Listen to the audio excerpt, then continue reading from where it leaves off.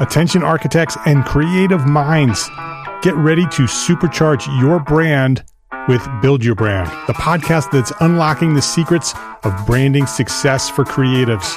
Hey there, it's Mark Arlepage, founder of Entre Architect, and I'm inviting you to join my friend, architect marketing expert Jeff Eccles at Build Your Brand podcast, where he explores the captivating stories of the world's top brands and transforms their lessons into powerful moves for small firm architects and creatives like you. In Season 1, Jeff shares the thrilling tale of Southwest Airlines, where he dissects their journey to the summit and distills it into strategies tailor-made for you. It's important to keep in mind that companies like Southwest compete in the real world, just like you, and face real-world challenges, just like you. You might be surprised at how similar those challenges are to the struggles that you grapple with on a day-to-day basis. Don't miss out on your blueprint for success. Subscribe, tune in, and let's build your brand together. You may have noticed that the very best brands in the world are also known for having somewhat unique corporate cultures. That's often the glue that holds everything together when they encounter those rough spots. We don't do it because it inconveniences the passengers to whom we are primarily dedicated, the short haul, frequent flyer. Follow the link in the show notes to subscribe to Build Your Brand today. Remember, no matter the size, the journey's the same. Your brand's journey to the top starts here.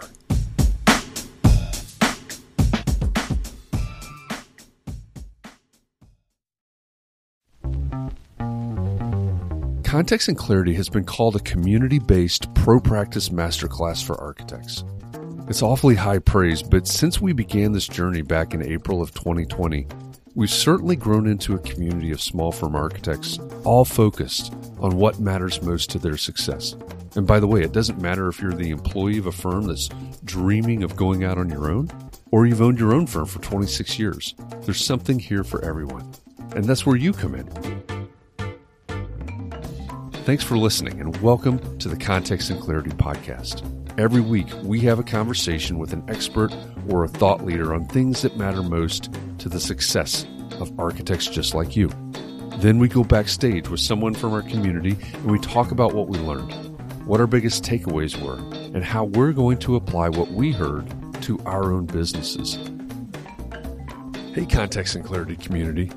We've reached midsummer and we're taking a couple of weeks off.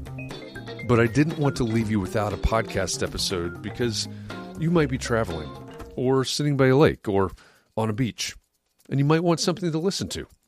So we're bringing back another one of the most requested past episodes of Context and Clarity Live. This conversation is with James Petty. If you don't know James, he's an architect in New York, and he's incorporating the developer role into more and more of his projects.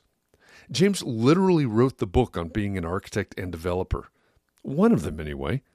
James's book is called Architect and Developer, A Guide to Self-Initiating Projects. Think about that subtitle for just a minute. James is on a mission to help other architects find their way to adding the developer role to their title too.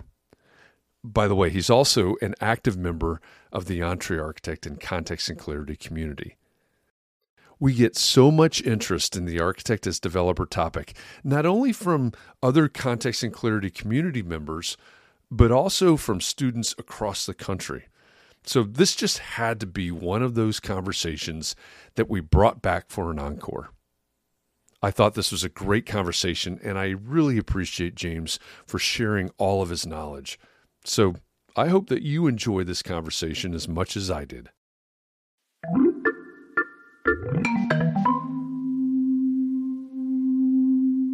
So the first question I think we've got to ask you is, what got you interested in development?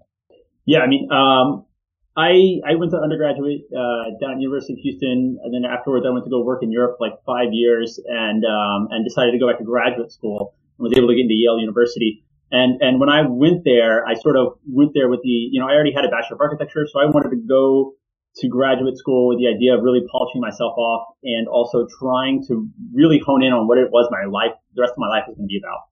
And so I took that opportunity to really focus on professional practice in a lot of respects. I always knew that I wanted to start my own practice, but the sort of like getting to that point seemed to be so mysterious, or either you're born wealthy and with a lot of connections, or you're lucky, I guess.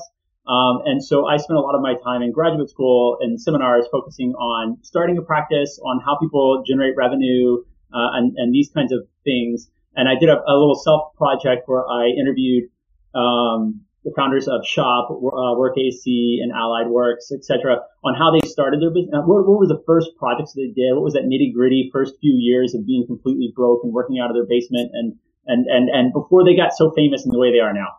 And you know, that started getting my brain turning. I took a class with Keller Easterling, who told us in order to get into the class we had to bring $100,000. And she didn't mean cash. She meant, how do you find $100,000 out there in the world that could fund a project? And so instantly, none of us had any idea this was going to be the premise to even getting accepted into the class. But 12 of us had to go out and figure out where are grants, where are programs where people have money that need things to be built. Because at the end of the day, there's a lot of money out there, and there's a lot of need for things that exists. And sometimes you just got to put the pieces together, and you can make your own thing. And so this whole time, my head is kind of turning. I'm starting to think about how are all these ways that I could start my own practice without actually having to find a client. I started to become aware of Terry Tamarkin in New York City and DDG, who were developing their own work. And suddenly it was like, wow, there's a couple of these architects that are sort of doing their own development. And the more I started looking into it, the more I started finding more and more and more. And I started talking to these guys, talking to other people, and they were like, oh, you should go meet this guy and that guy. And suddenly it was just like, wait, there's actually a lot of people doing this, a lot more people doing this than I think you realize. Part of which is because some of these guys don't necessarily advertise that they're doing this because there's no need. Most architects are advertising on the websites to find more clients. These guys don't need clients. They need financing. And the banks don't give a explicit about what your pretty buildings look like. They want returns. And so they don't necessarily advertise it, but they're doing it. And so basically I started down this road as writing a sort of, a guide to myself on how I wanted to sort of move through my own professional life. Out of graduate school, I worked for an office in the city, doing a school in Brussels, and then afterwards ended up working for Peter Gluck for the last 5 years, doing architect-led design builds in New York and Connecticut. And then just recently left there to finally just pull off the Band-Aid and do my own thing.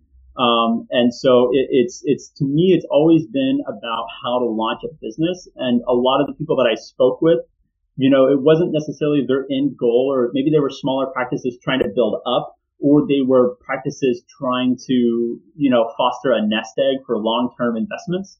Or it was people that was just interested in it for an academic purpose, or wanting to do work that they were otherwise not going to get hired to do. They weren't necessarily all in it because they ultimately wanted to be an architect and developer. They kind of used development as a method to get to what they were actually interested in. And most of the time they ended up getting financially rewarded for that. I've also been very interested on the ones who are not financially rewarded on that, because that's the ones that people don't talk about enough. And that's, the real risk of it all. And I think ultimately that's what all of this is. What I've really learned about it is it's just an amalgamation of professions to try to make things more efficient and to consolidate and align financial interests in a project, which is what most of us are interested in. And most of us got into here because we want to make buildings, we want to make schools, we want to make something in our community. And architecture is just a key part of that. And I think you touched on this earlier in the week, that architecture is really a late part of that whole process. The developers are the ones that are setting the foundation of what a project really is, and what Kevin Kavanaugh out of Guerrilla Development calls phase 0, which is where, it's the foregrounding of a project on what it is. Is it a residential building? Is it a commercial building? Does it have these kinds of aspects? How much money are we going to set aside for public programming and all of that stuff? Architects generally never get a sense or a say in any of that. But if you go back to our academic roots, that's what a lot of us are interested in. And so the only way to really get into that foregrounding is to jump in on that ground level part of the whole building process, rather than just waiting for somebody to come to you with a program and a contract and say, here, do this for a 6% fee and do it tomorrow. Yeah, you said that, and you're in danger of setting me off off on one of my tangents, up on my soapbox. But the way that you just said that, really resonated with me because here's a question for everybody out there, right? If you're starting your work with programming, maybe even feasibility study, how late in the game are you? Right? If that's your starting point, how late in the game are you? I don't remember exactly how you just said it, but basically someone's dictating to you at that point what the project already is, or already dictating what that project is. That's a new way for me to think about that. And so they likely already have the property, which already starts to say a lot about what the building is. And the other problem with all of that is once a developer or whoever it is owns the property and has that financing in place, which they have to get all of that done before they hire the architect sometimes. But once all of that's done, the clock is on, the time is ticking, and all of the money and all of the risk is at the highest point. And so they want to go. And that's where the pressure generally comes from most architects' clients who are just like, let's go, let's get this done tomorrow. Yeah, that's a great point. So you had a pretty advanced start because so if anybody from my pro practice class is watching or listening right now, warning, because I just got a great idea for our next class, but you had to show up with $100,000. So that's a pretty advanced start for anybody that, is in the audience right now that's thinking about maybe becoming a developer or maybe dabbling in something. You're doing that in school at that point. So how do you go from there to writing the book, Architect and Developer? It originally was only going to be interviews. Like I wanted to be able to talk to people, and I started doing that process and interviewing people and putting that together. And then I started reading a lot of textbooks, really boring textbooks, but a lot of them are really informative. The Urban Land Institute actually does put out really good, genuine products that are worth the $100 that they cost. And wanting to try to dissect a lot of that information into something that's a little more digestible to architects. Even though there's no pictures in it, there's no pictures in the book at all, but tries to be at least a little bit entertaining, and just little hits of like, how do you work through a pro forma in a very, ABC kind of way? And what does NOI, ROI and all of this stuff mean? And what does it mean to other people? And if anything else, even if you don't, if you're quasi interested in any of this stuff, if you don't go out and do it, what it does do is it enables you to have these discussions with your own clients about what it is that they're doing and where their pain points are and how to sort of resolve those as an architect, as a regular commissioned architect. On your website, architectanddeveloper.com, it's on the front page. You have an article or something called books, and there's a lot of resources under there, which I think you talk about the ULI resources in that post or that article. There's a wealth of knowledge in that post. Like James is saying, I mean, he's just got book after book after book, and he's collected interviews and videos and all sorts of resources. So if you want to know more, go to architectanddeveloper.com and find those great wealth of knowledge there. So as you were doing these interviews and you were learning these things and assembling this knowledge, which of course became your book. And for those of you that missed this at the beginning, the name of James's book is Architect and Developer, a guide to initiating projects, which I love the self-initiating part of the subtitle there.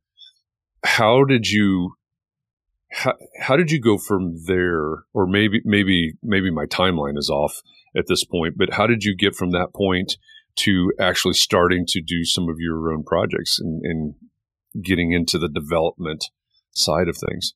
Yeah, I guess a lot of it was trying to figure out how to do it, I was looking at the work, especially in New York City. If you guys have seen the work of Alloy or DDG, Alex Barrett, they're really good. Like, these guys are doing really amazing works of architecture. Some of the DDG work is very, either you love it or you hate it. Like, I've seen a lot of people online really hate it. There's the architecture shaming community on Facebook, and their work gets on there every once in a while, but like, man, I loved it. It's very inventive. And I'm like, how did these guys get to there? And then if you look at like The Real Deal, which is a magazine in the city for real estate, commercial real estate and residential real estate, the top 10 sales in Brooklyn is published every year. And the last couple of years, either DDG or Alloy is number 1 through 5 every single year. They're selling the highest, most expensive real estate in Brooklyn at the same time. And it's like, well, what's going on? And then you meet these guys, they're also really just great guys. And the reality is they all started really small. They all started really humble in the backside of Brooklyn or backside of somewhere else, did a very small project just to try to make it successful. And a lot of times they ended up self-performing a lot of these things to keep the prices down, and to make it a real project. And so what I kind of learned through a lot of this process is what a lot of these guys did in the founding of all of it, and how they were able to really get off the ground and get running. And some of them were a little more forthcoming than others Hybrid Arc out of Seattle said that in his very first project, he was able to pull out $80,000. And that $80,000 of cash was his seed money for his next project, which he lost $30,000. But then he took that $50,000 and got to the next project, which then he was able to like get bigger, a little bit bigger and a little bit bigger. And so I took all of that information to try to understand for me what was the most basic way through this. And that's what I really promote is keep it simple, the KISS rule, keep it simple, stupid, and to start small and to take the smaller risks and try to build up for that. So for me, my wife and I, we live in New York City. We work in New York City in a very tiny apartment. And at one point we decided that we wanted to, try and, find a place for the weekend, a little outside of the city, and also as an excuse for our first project. And so we spent months looking around on the outer burbs of New York, and settled on a town called Beacon, which is an hour north. It's a very artsy town. There's a big art museum here. It's got a lot of tourists coming from the city every day, especially on the weekends. And we have a mountain. And basically we spent another 6 months looking for property, and lost bid after bid after bid in a really heartbreaking kind of scenario. Finally got this perfect property that our realtor called us on a Saturday night. We were heading out to a party, called us around 11 p.m. and said, "Can you be here tomorrow?" We said yes.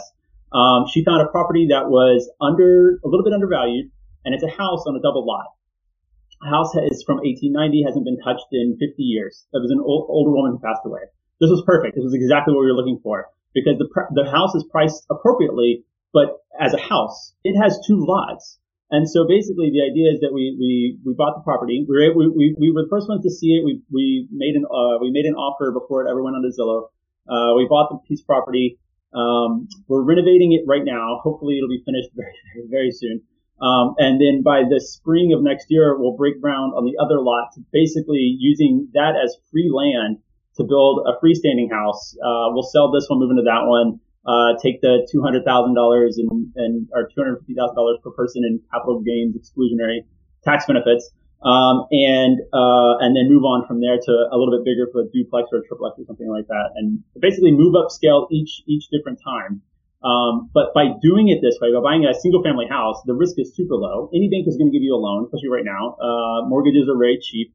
To do a construction loan on a new house, you can also just get typical bank financing. As a homeowner, it's very easy. Going to the city to getting all the permitting, I went to the city and I'm like, listen, I'm the architect, I'm the contractor, and I'm the homeowner. And he was like, great, let me see your drawings. And he just stamped them and he handed them right back to me. And he was like, have fun.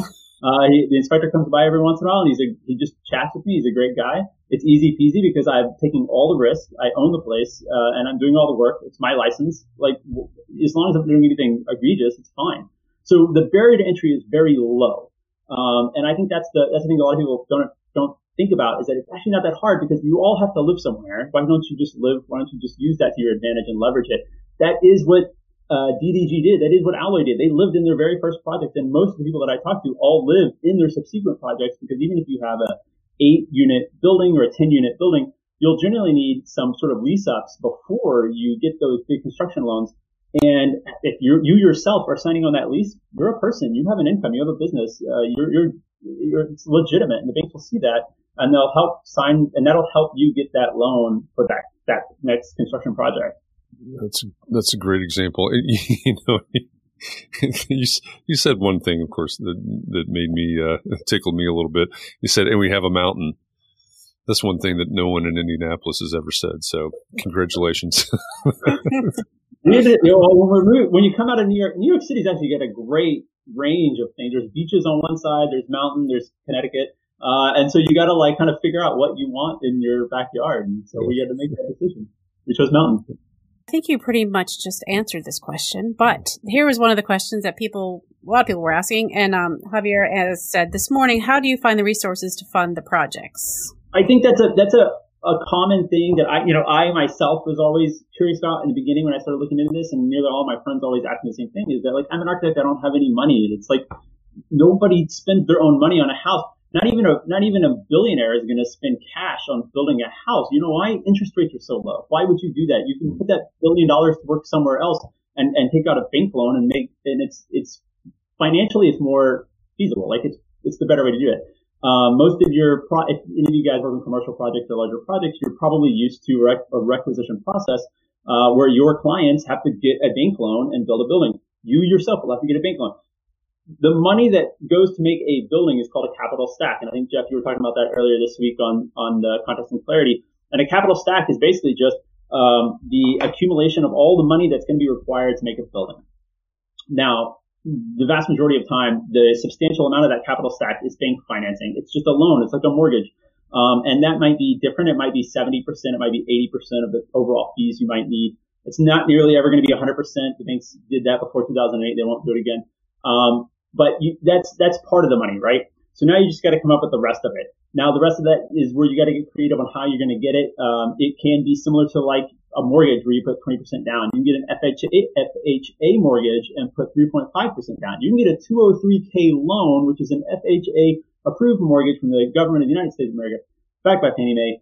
And for 3.5% down, you can get enough money to buy a piece of property and renovate it. And that's what some people have done. It is a very low barrier to entry way of doing it. I considered doing it. Ultimately, we didn't do it on this one, but you basically just want to try to get you don't need money to do a project. You just need the delta between the money the bank is going to get you and what you need for the rest. And that's where people do get investors. That's where people do, maybe it's cash from your salary job or your other businesses. That's where people have looked into crowdfunding now. That's where people are trying to find all kinds of other ways of generating that last 20 to 30%. Many architects are using their architectural fees, to go to the bank as long as you have, this is very convoluted conversation, but like if you need to basically make multiple types of businesses to make all this work, right? You need your architecture business, you need to develop a business, maybe you have a contracting business, all of that. You put contracts together between all yourselves, so you need to write yourself a contract and bill yourself an invoice. And if you do that for your architectural fees and for the fees, the time that you're going to have to spend as the architect, not as a developer, going to the city, getting the permits and doing all of that, that's real value. And if you make a invoice to yourself and you pay that invoice, you can take that to the bank and say, listen, I've already spent 7% of all of the required money on this architect, who happens to be myself, but it's this company. And I've already spent that money. I've also already bought the property, and that represents 15% of the value. So now I'm already at the 20-something% of everything you need. Can you just give me the last piece? I think I already have enough value in here. Sometimes the answer is yes. Sometimes the answer is okay, but maybe like $5,000 more. And that's all it takes. Like a lot of these guys, they're able to start a project on not too much money. Like you can really start small and try to crank up the lever a little bit on the first few projects. I think that's the better way to do it, except you don't want to get too far ahead of your skis and do a $7 million project right off the bat. I mean, I think that's what Lance Psycho and them did. They started off pretty big. I wouldn't do that. But for these smaller projects, it doesn't take much. And then, you had mentioned, Jeff, on the byline of the book, the self-initiating work. I mean, my whole thing on that is it's not always about getting that loan and making the money. There's Moss Design they're out of Cambridge, I think. But they recently opened up an office in Poughkeepsie, New York, and their whole impetus right now is they go and find out what Poughkeepsie needs. What does the city need? What if we had this thing here, this project there, this thing there? They figured out, they design it, they figure out how much money it's gonna take to do all of that, and then they go find the money. They find investors, they find government grants, they find funding in other ways, and they make the project happen. That's not necessarily the same as like what Jonathan Siegel is doing and everything like that, but it's very much self-initiating stuff. Catherine Darmstadt out of Chicago is doing had done similar things on making little community parks by just like raising money and then going to the city and say, hey, look, I'm raising this money. Can we make these parks? And they'd say, okay, yeah, we'll put the rest of the money down in. And then suddenly she has a park to design and her little part of Chicago gets an amenity. I mean, it's money's out there. It's not always about just like, where can I get some cash and make several $1 million worth of building. That's not how it usually works. It's usually it's this capital stack of a whole bunch of different parts of money that comes together to make projects happen. So someone had an idea this morning. We don't know whether it's feasible or not, but Michael Dern wanted to know if you could partner with the landowner to avoid having to finance the land during development. So somehow make the landowner involved with the whole development so that you don't actually have to spend money on the land until it's time to build. So the Absolutely. landowner brings their equity to it. Yeah. Yeah, that would be their equity into the project. At the end of the day, I don't think the bank is going to care that you personally have. They just care that the project has the equity. And if you're partnering with another person, you probably want to create your own little LLC or whatever for that partnership of those two people. And then that partnership owns the land, even though maybe your stake in that partnership is, the other percent that doesn't include the land. So maybe your stake in the partnership is 30% and they're 70% because they're bringing the land. But then that land gets you that equity percent that you need for the bank. And a lot of times if you're able to get, so for example, for us, we got this land basically free because we bought a house that already had it included. And so what that means, but we can't just go straight to the bank and say, hey, look, we have this land. They'll be like, it's worth nothing. You literally paid nothing for it. But if you sit on it for, I think it's like a year to 2 years, it's called seasoning. Suddenly what you paid for it 2 years ago is irrelevant now. Now it's like, okay, well, what's a comp? Well, that piece of land goes for $180,000 otherwise in the city. So, that has a huge value. And so that's a large percentage of whatever your construction cost is going to be. There you go. You got your 20%, your 30%. Yeah. A lot of these, it doesn't surprise me. When we had the topic yesterday of what's stopping you, what's holding you back, I fully expected that the very first comment, the very first thing was going to be money. And so, we get into this conversation, totally understandable why. You just rattled off, and we've got several people commenting. This is going to be worth 2 or 3 or 4 listenings, going back to this, which is fantastic. There's a lot of information here and a lot of strategies that we're touching on. So one question is, maybe we've got an audience of an awful lot of architects here. Some in the audience won't be, right? They'll be from other professions and things, but a lot of this audience is architects. So if we assume that today they are an architect, but they are not a developer, what is the toughest part of making the transition from, forgive me everybody, but I'm going to put this in quotes, just an architect to architect and developer? What's the toughest part about making that transition from one to both, maybe? It's got to be the taking on the risk or having an appetite for risk, because that's the whole thing, right? Like, I think that's what, money aside, I think money's the quick snap thing that people first come to when you think about all this. But if they think about it for more than 5 seconds, then they'll probably start to think about risk. They'll think about losing the shirts. They'll think about, oh my God, like I knew of a guy who developed a thing and lost the business and blah, blah, blah, whatever. You guys I think it's understood. Architects have a lot of risk. They have a lot of upside, right? And because they're getting paid for that risk. You're forgetting the fact that architects have just as much risk, but our upside is capped to a fixed fee. Like it's ridiculous. If that building leaks or there's water coming in the basement of a project that you're an architect of record on, like you're going to get called on that. If anything goes wrong in any of our past buildings, we're going to get sued. If our project has been done for 6 months, we don't have any more payment coming in, client's still going to call me and absorb my time. And at the end of the day, all an architect does is sell time. And so it's like, what am I supposed to do? Not take the call? There's no more fees coming in.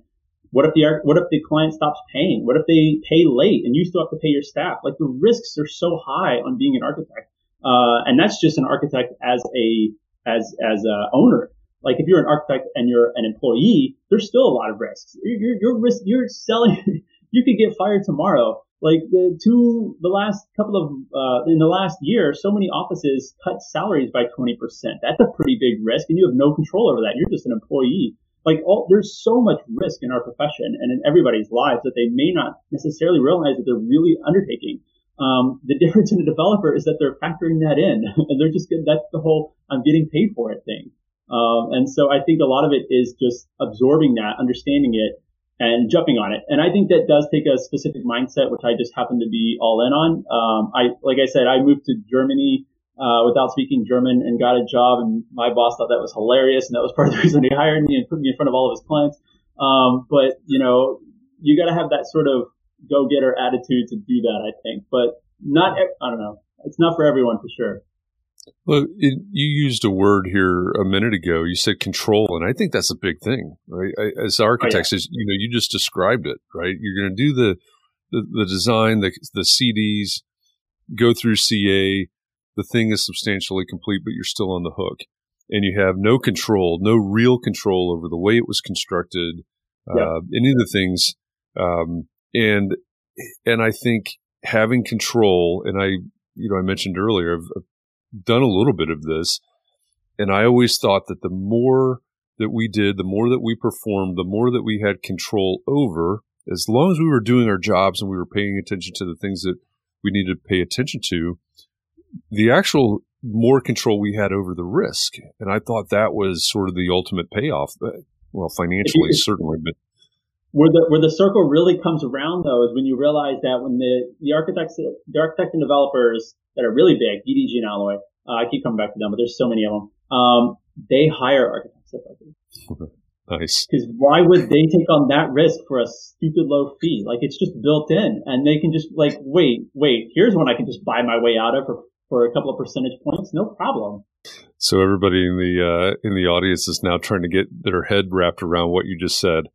Hopefully you heard that. He said that these architects as developers, who maybe have moved more towards the development side now, are hiring architects of record for their projects because they understand the absurdity of the risk on the architect side. So Guerrilla Development has done amazing stuff out of Portland.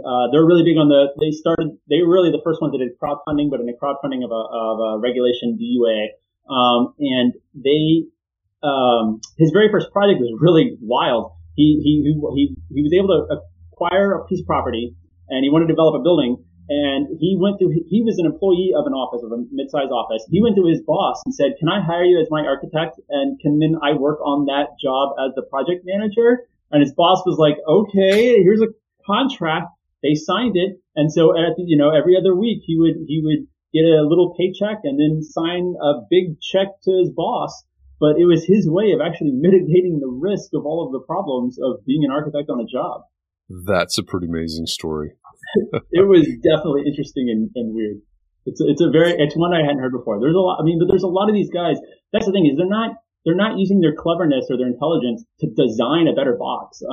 They're using it to design a way of putting money together and making a project happen. And a lot of these guys have done, and girls have done, really interesting things in that way.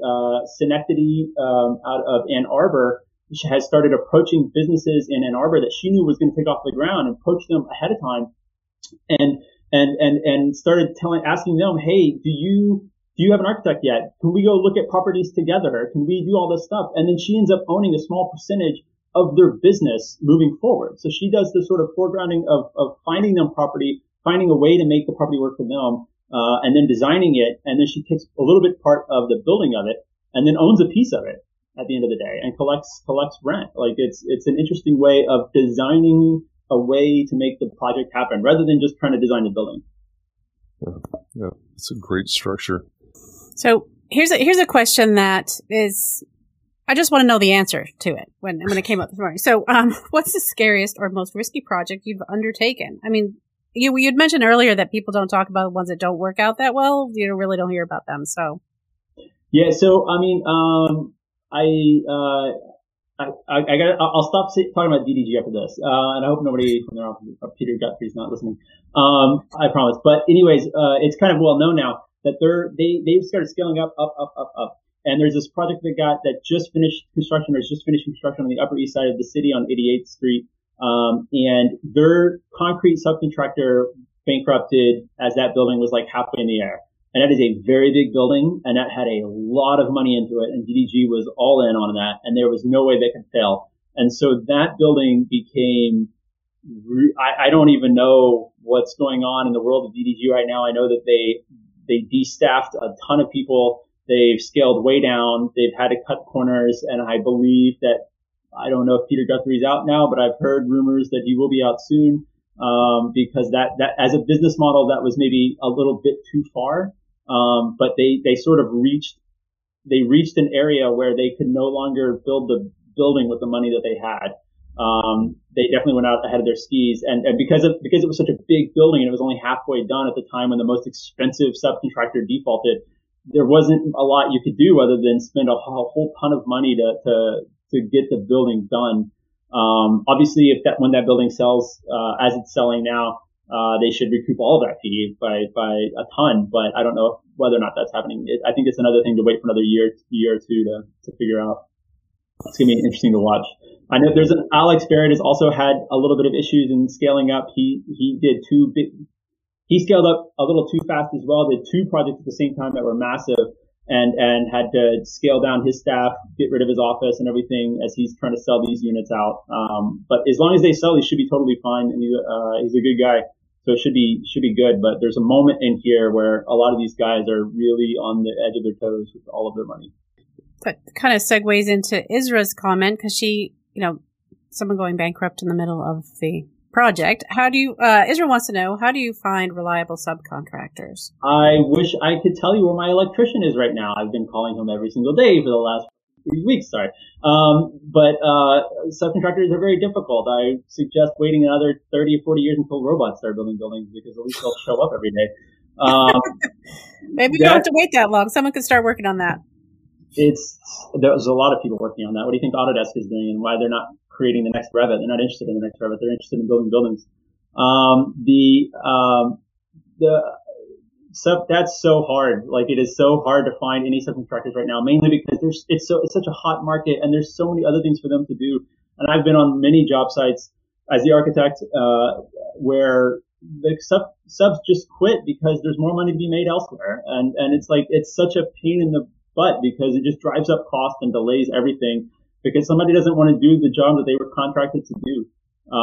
It's so hard. And I think that's what drives a lot of these guys who are developing buildings to also self-perform work. That is why a lot of these guys are also builders, besides being architects and developers. That's why Gluck Plus builds a lot of their stuff, is because at the end of the day, it gets so frustrating to watch somebody do such a bad job for so much money, and you're like, well, wait a second, I can just do that myself. And as a firm owner, you realize that, why am I paying this carpenter the equivalent of $80,000, $90,000 a year, when I can hire a recent graduate from architecture school for like $40,000.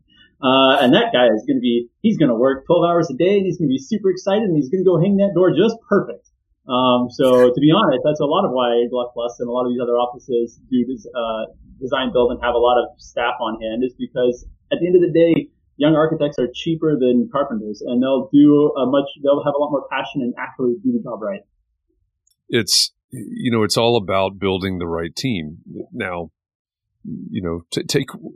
apologies to everybody for a sports analogy, but if you're somebody like the Chicago Cubs or the Chicago Bears, and you can't for the life of you put together the right players at the right time, then you're going to really struggle. But and it's not necessarily easy to put them together, but that's ultimately what we have.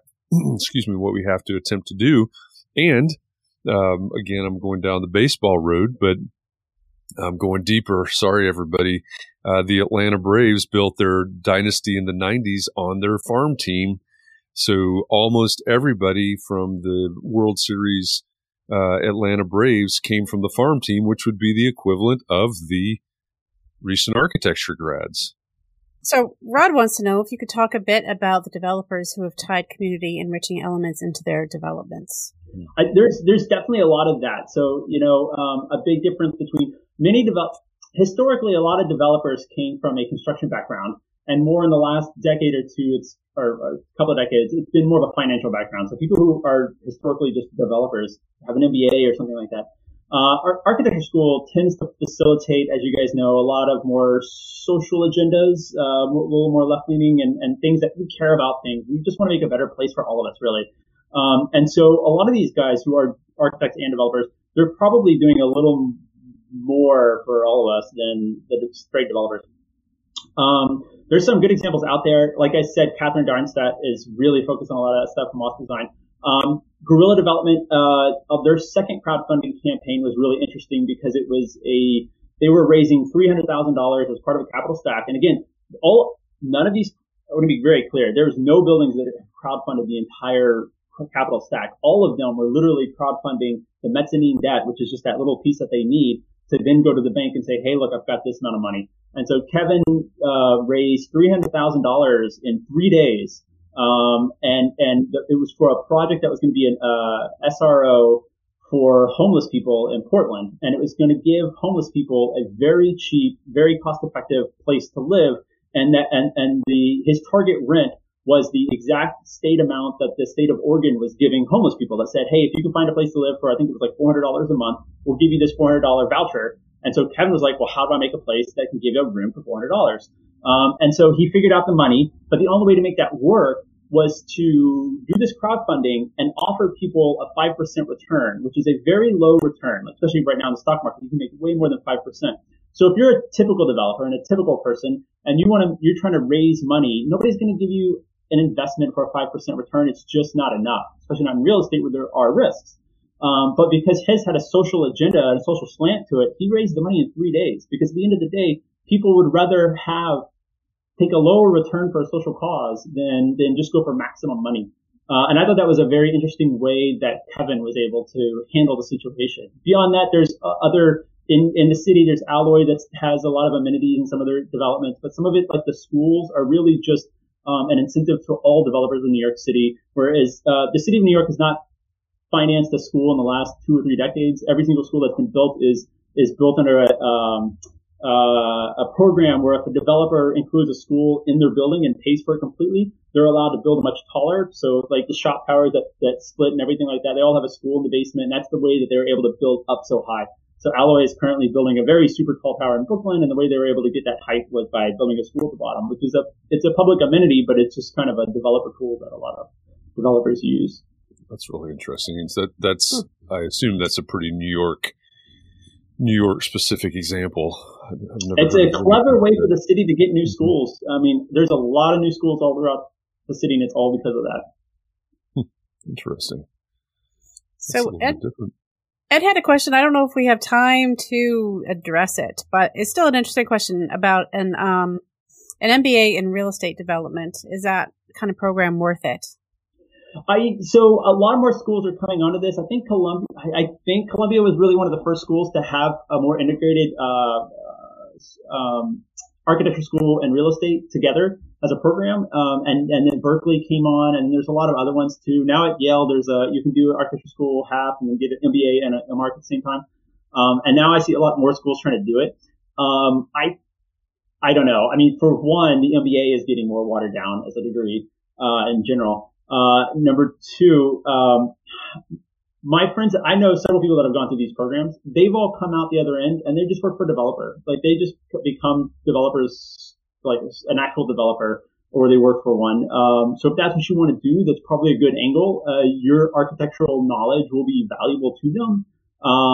But for you to go and spend the time there, I mean, I would only do it if you're also going to be I wouldn't do it in a Zoom world. I would go there to be integrated into an environment business school is about making friends, really. It's about doing all of the extracurriculars outside of business school. It's not about being in the classroom. It's about being on the rowing crew and the hockey team and going and doing events together and making lifelong friends and bouncing ideas off each other and learning from each other. So if you're going to do it, I would make sure to do it in an environment like that. And obviously, if you want to do it at the highest end, Wharton is the best school for real estate in America. And that would be a really invaluable experience. One of the partners, AJ, which is one of the partners of Alloy, has a Wharton degree. So, I mean, it can be valuable as long as you do it right. So just now you said that you could be a real developer. So what is the difference between an architect developer and a developer? I meant for a company who is they're just developers. They're just developers. They hire right. architects to do the work. And I have lots of friends that have gone that route. They were initially paid much better than we were out of graduate school. Although that starts to change after, architect salaries do jump up after time, especially in New York, as long as you jump around enough. But their lives are generally not as pleasant. They don't seem as happy as we do, I guess. I don't know. That's interesting. Nothing so good about Patrick and Brian, but I love them, but they don't seem happy. Yeah. Mark says, take the money for the MBA and bring it to the bank for a loan for honestly, you could probably, I thought about that myself. I thought about going back and getting an MBA and doing another degree and spending more time in college. But, honestly, it's going to be cheaper for me to flip a house and build a house than it is to go to school. It's actually going to be the inverse. I will actually make more money than I would have gotten a job or whatever. And I feel like you're going to learn just as much by doing. Yeah, by doing it. At the end of the day, a big building and a small building is you buy it for X, you put in Y, and you try to make sure you get more than that at the end of the day, at the end of the project. And you can do that in an academic sense and everything and spend a lot of money on that, or you can just go do it and figure it out. And as long as you do it, my whole point about doing it on an existing house is the risk is super low, because if you fuck it up, just go sell it. Sorry, I cuss a lot. It's New York. If you mess it up, you just resell it. A house has value, and in the time of COVID, anything will sell. It doesn't really matter. And so if you lost $5,000 or $10,000 or $20,000, that's still cheaper than an MBA. But odds are you may be able to, if you're smart enough, you're going to make $100,000 or something. Like it's not so hard. So in your work right now, how much would you classify as traditional architecture practice versus architect as developer, or is there any? Right now I think there's actually less architecture, because it's, to me, that part is easy and fast and just make, I think a lot of time people already have ideas in their heads about how they would do something or design something. And so it's a matter of carrying through that process. But a lot of it is, mentally is figuring out all of the other things of making the project happen and getting it done. Mm-hmm. Do you have any clients right now, or are you your own client on all your projects? I do have some. The problem right now with clients is like how much do you charge them, right? Because I'm not trying to be competitive, but here's the bigger problem. Somebody recently was giving me a comment on my fees being a little high, right? They wanted my fees to be lower because they can get this done somewhere else. Well, my time is actually worth more for myself than it is for somebody else. And I think that's the bigger barrier to entry here is the money, the risk, but it's really the time. It's the time that it takes to do all of this. But once you start hiring yourself, you realize that you're more valuable to yourself than you are to somebody else. And so why would I charge that? I'm going to make what with working at per hour for this guy, when for myself I can make way more. And if I spend all of my time working for other clients, then I'm at risk for screwing all of this other stuff up and screwing up my own projects, which is not good to me. So basically, I have to lose clients by giving very high bids and seeing if they'll take it. And if they'll take it, then it's the cost of my time. Yeah, that makes sense.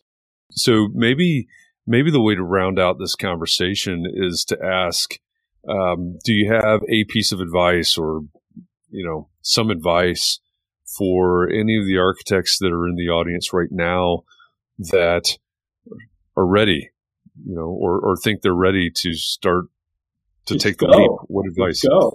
And I think one of the advices I got on just starting a practice in general from ARO, and then subsequently what I learned from talking with the Up Studio New York, which I think are a fantastic group of guys, is that you have to do what you want to do. Like if you ultimately want to do high-end residential houses, you need to go develop a high-end residential house, because that's what's going to get you the work later. If you spend all of your time doing stuff that you don't want to do, you will continue to do stuff that you don't want to do, because that's what everybody is going to pay attention to. The Up Studio is fantastic. You guys got to go to their website. It's theupstudio.com.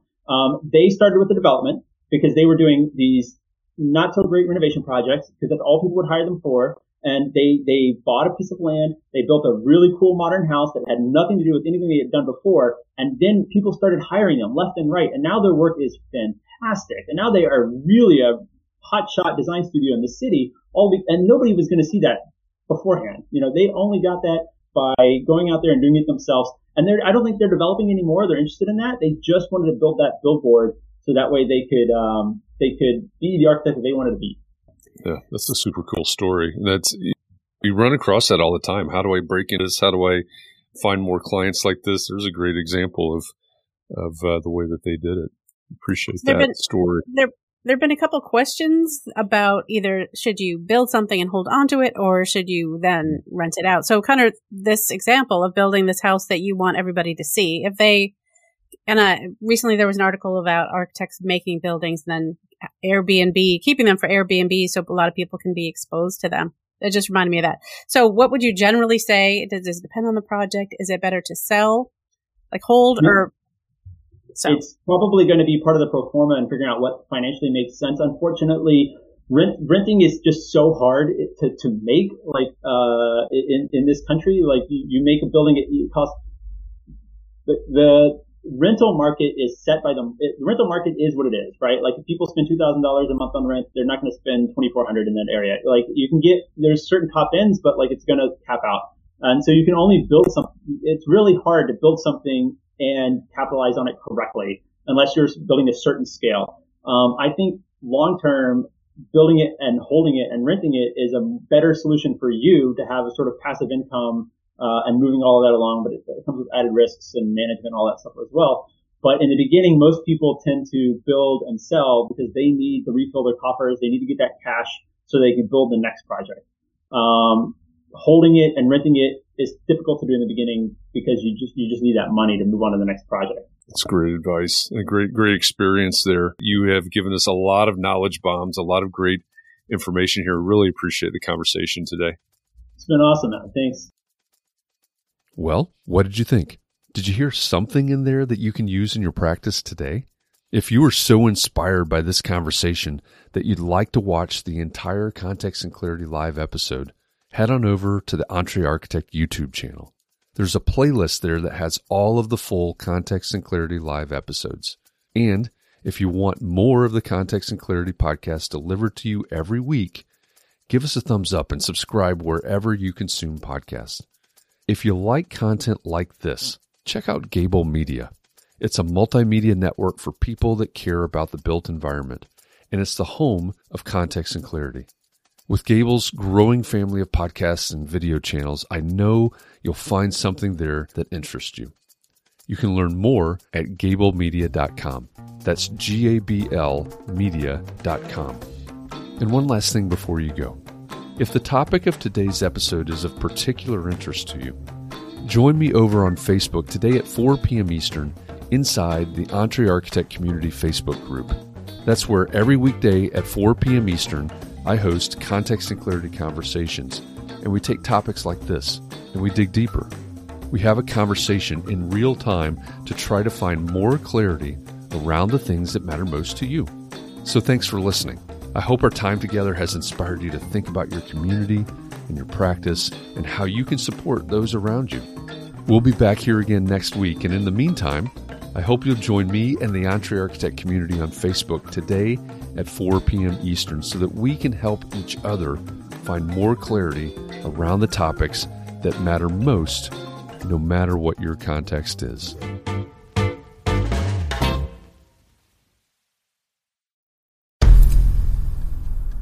I've mentioned it to my family, but in terms of telling people like, oh yeah, we're doing this, I'm looking for projects. You got anything? I'm not there yet because it scares the shit out of me. Dreaming of launching your own architecture firm? Well, buckle up for a wild ride with Emerging, the podcast that shares what it's really like to start an architecture firm. Where do we begin? We don't even know what type of business to formalize as. Is it an LLC? Is it an LLP? Like, how are taxes? I mean, the list is astronomical. Season 1 featured founders Jeffrey, Lexi, and Chris, owners of Level Studio Architecture, are your fearless guides on this unfiltered journey from napkin sketches to a thriving studio. One evening, Stumbled into one last dive, we sat at the bar and pondered our postgraduate futures. Amidst the conversation, a napkin became the canvas for our aspirations, sketching plans and milestones, sealing our heartfelt commitment and shared dreams.